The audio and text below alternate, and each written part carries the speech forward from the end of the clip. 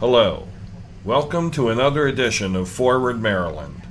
Today is Thursday, July 18th, 2019.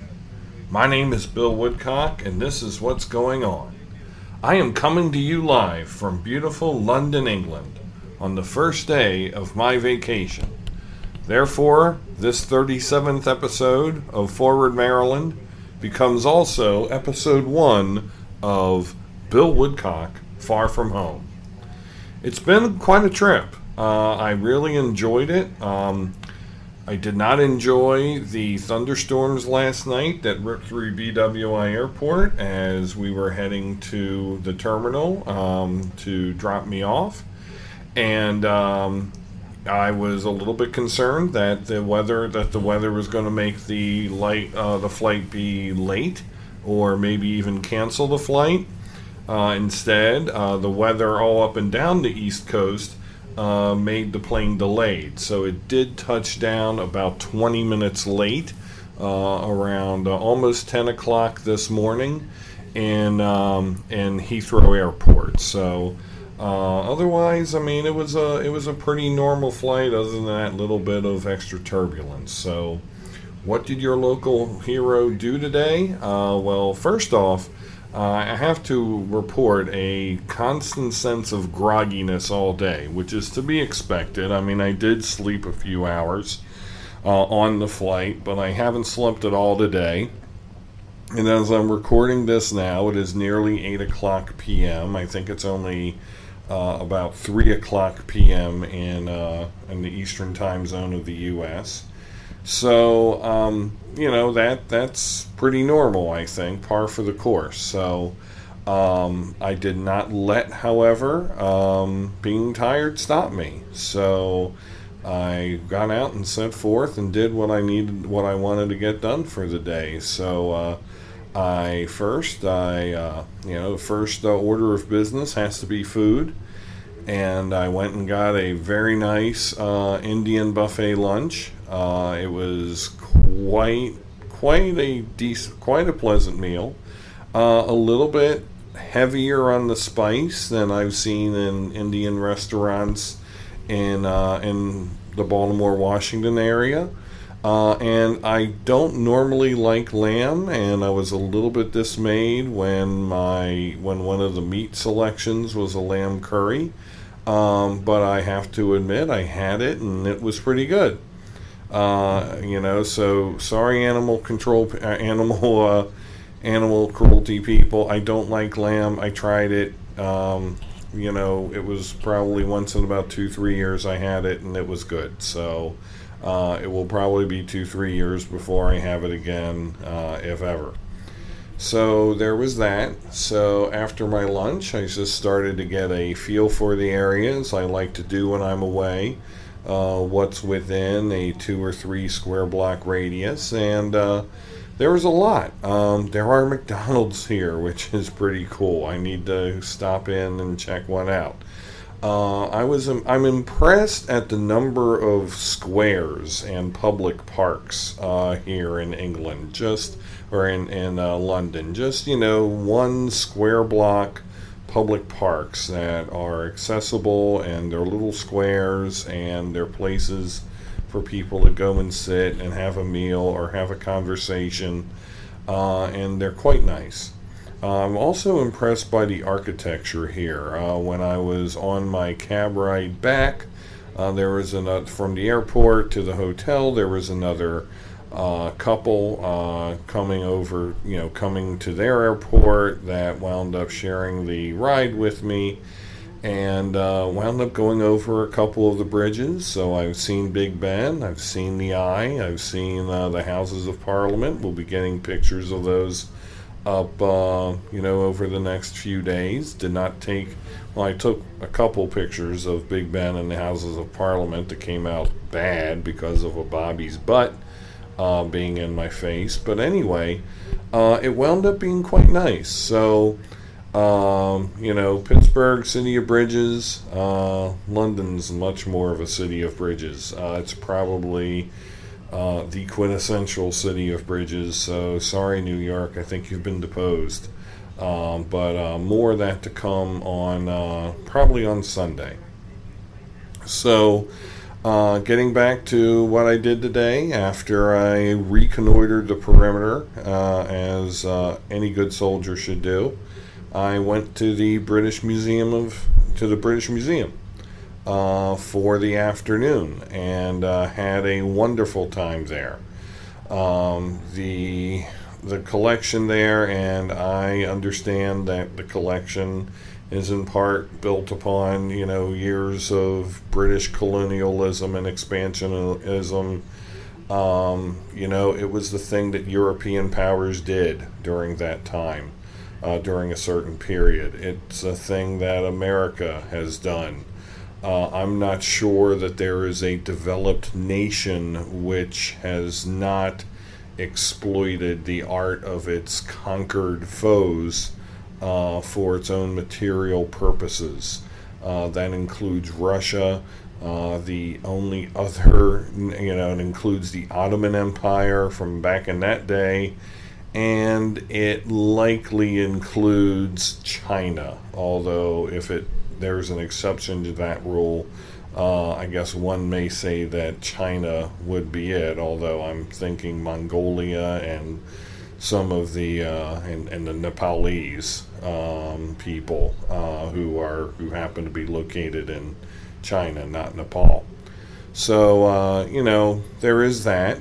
But what an outstanding number of terrific artifacts in that museum. A Easter Island statue, which I never ever thought I would see one.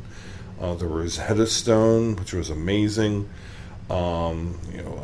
Marble cuttings from the Parthenon. It's just a amazing, outstanding museum, one of the finest museums in the world. And if your social conscience allows you, I certainly encourage you to go and go to that museum.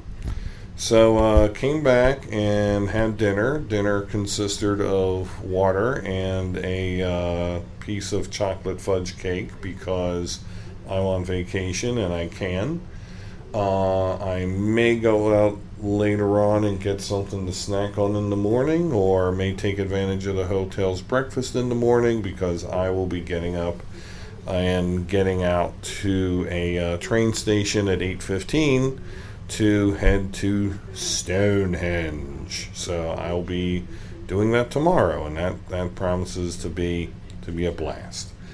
So that's the trip. That's Bill Woodcock, Far From Home, Episode 1. I know you're happy to hear about it. I know I'm happy to share it with you. So more to come on that tomorrow evening. On to the political world.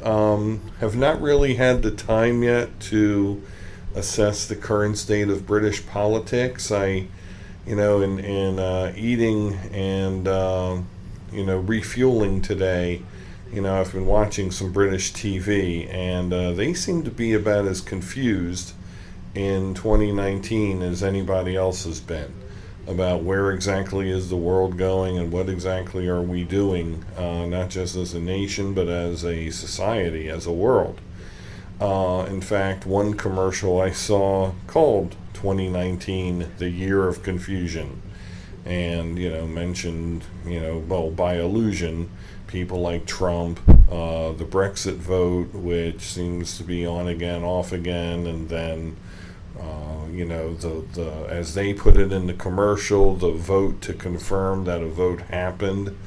So there's there's a lot of dissatisfaction with the way things are, and I think according to that, a lot of powerlessness that people have. And this gets back to my subject matter from yesterday with President Trump and what he said and did. About the 4 Democratic congresswomen. And, new to that is what happened at the rally in North Carolina last night, where, in talking about Representative Ilhan Omar, people were at the rally were chanting, "Send her back, send her back, send her back." Congresswoman Omar, you may remember, is a Somali American refugee who is now a citizen and, of course, was elected to serve in the Congress. If there's ever an American success story, it is Ilhan Omar. I understand that a lot of Democrats don't like what she says. That's a separate matter, but I think everybody will defend her right to say it, say every last syllable, except Trump and his peeps. And so they did what they did last night, and then I just became aware of the fact that Trump has since denounced those words as, denounce is probably too strong a statement, and he said, that chant went too far. The chant was about the person and whatever. Lock her up was not personal, and many other things that he says and does and calls people and blah blah blah. So there's that. Locally, what's going on is I unfortunately missed the Taw's Crab Feast yesterday down in Crisfield. But I understand that some of the big news going on is some of the very, very, very early jockeying for governor in 2022. Barry Glassman, the Harford County executive and Republican, came out with signs that say Barry Glassman for Maryland. That race is very much expected to be joined on the Republican side by Lieutenant Governor Boyd Rutherford and by Secretary of Commerce Kelly Schultz, who was also Secretary of the Department of Labor Licensing and Regulation under Governor Hogan. So, three pretty influential, well-heeled, powerful people in Maryland Republican politics. We'll see where this goes. The Democratic side is, I think, still a little bit more undefined. The only person who I've heard who has any sort of an interest right now is State Comptroller Peter Franchot, and I have not heard anything about anyone else. So if there is anybody else out there as a Democrat thinking of running at this early date, please let me know, because I'm sure that by this time next year, when it's Democratic convention time, there will be several candidates either with their toes in the water or out and out running. The other thing that happened earlier this week, in fact, was Governor Hogan complained about President Trump and his comments and, said that those were racist comments, but, he did not believe that it was necessarily racist behavior. He did not necessarily say if he thought Trump was a racist. So it was more of this mealy-mouthed, mamby-pamby Republican reaction towards Trump that, we're so aghast at him, we can't believe he says and does these things, what an awful, awful person, and then they just keep validating him. They just keep supporting whatever he does. So, on one hand, I can't blame Larry Hogan for deciding not to run for president. It's an incredible labor, and, when he would catch the president's gaze, I don't think it would be very kind to Larry Hogan. However, on the other side, you have to wonder if there's not somebody with more credibility, and this is certainly no insult to former Massachusetts Governor Bill Weld, but you have to wonder if there's not somebody with more of a chance to win, with a more articulated platform, somebody who could say, we want less government, and, maybe even it's okay to balloon the deficit, but can we please get it without all this racism and sexism and craziness and nonsense? It's a wonder why that doesn't happen, but it hasn't happened. And I know that if it was happening on the Democratic side, my Republican friends would be going nuts about, what's wrong with your party? Why don't you people have any discipline? This, that, and the other. So I just find that all completely duplicitous and phony. So that's what's going on there with our beloved president and how I see it. I did watch the BBC News tonight, and affairs in the United States got so precious little coverage compared to Brexit stuff, compared to the World Netball Championship semifinals. I'm not even sure what netball is. It looks interesting. It's kind of like basketball, but there's no dribbling, and I think that the floor is bigger. But I need to go look up this netball, because if it's a thing, how come it's not a thing? Meaning, how come it's not a thing in the U.S.? How come I've never heard of this? Anyway, so I'm going to go do that, and I am going to wish you, again, a very happy Thursday. My name is Bill Woodcock. You have been listening to Forward Maryland, and I will chat with you again tomorrow night through use of this very little, very powerful portable recorder from London, England. Thanks a lot, everybody. Thanks for listening. Take care. Have a great night.